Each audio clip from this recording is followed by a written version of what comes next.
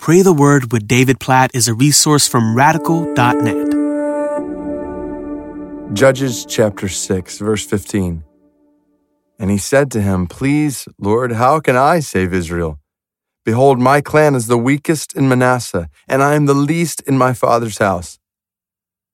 These are Gideon's words before God, as God was calling him to deliver his people, as God was calling him clearly to a task that Gideon did not feel he was qualified for, did not feel he was able or competent to carry out. How can I do this? How can I save Israel? Behold, my clan is the weakest, and I'm the least in my house. Like, here's the reasons. And we see this, can't help to think about others in scriptures. Think about Moses when God called him and Moses said, "Who am I? I can't even speak. And you're telling me to go to Pharaoh, the most powerful ruler in the world, and tell him to just let all of his slaves go? Like, I can't do that."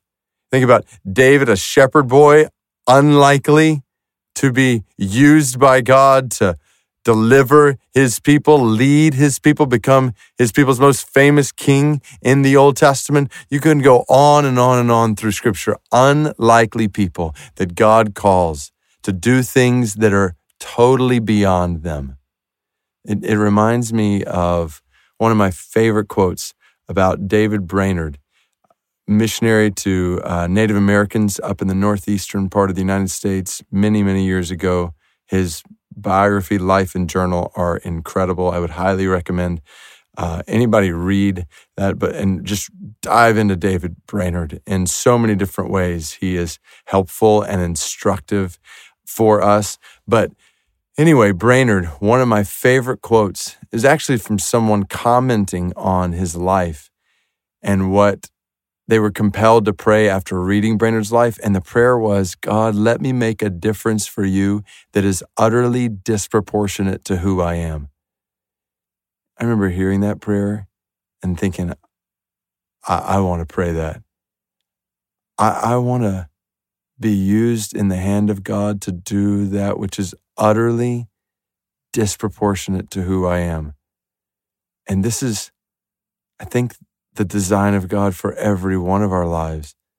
God has put us all in situations. He calls us all to things that we cannot do on our own. You may feel overwhelmed today. I kind of hope you do feel overwhelmed today by what God has called you to do as a follower of Jesus, as a single, a husband or a wife or a mom or a dad, in your job, in your profession, when it comes to the church, what God is calling you to do for the building up of his people, and when it comes to sharing the gospel, what God is calling you to do as a witness in the world, that in all of these ways you would look at your abilities and you'd think, "I can't do it. Not on my own." Like, I look at my life in all these different ways, as husband, as dad, as a pastor, as a witness for Jesus in the world, to be a holy follower of Jesus. Like, I just look at all that and think, I can't do that. And the beauty is, God has not called us to do that which we can do on our own. God has called every single one of us to do that which can only be accomplished in his power at work in us.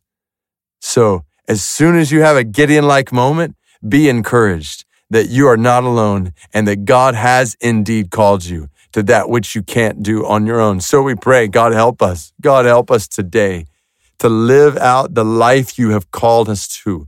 Help us to live in that sense on a supernatural plane. We want to be that which is far beyond what we could ever do or be on our own. We want your power at work in us, your Spirit leading us, guiding us, making us the single brother or sister, the husband or wife you've called us to be, the mom or dad that you've called us to be. We need your help in that. In our work, we need your help to be the people with the gifts that you've called us to be in our neighborhoods, in the world. God, we want to be the witnesses you've called us to be. We want to follow Jesus in all the ways we see in your word. So help us. We can't do any of those things on our own. In a John 15:5 kind of way, we believe it. Apart from you, we can do nothing. But we know that when we remain in you, you remain in us, that there will be fruit in our lives that is utterly disproportionate to who we are. So God, may it be so. How can we do what you've called us to do? We confess today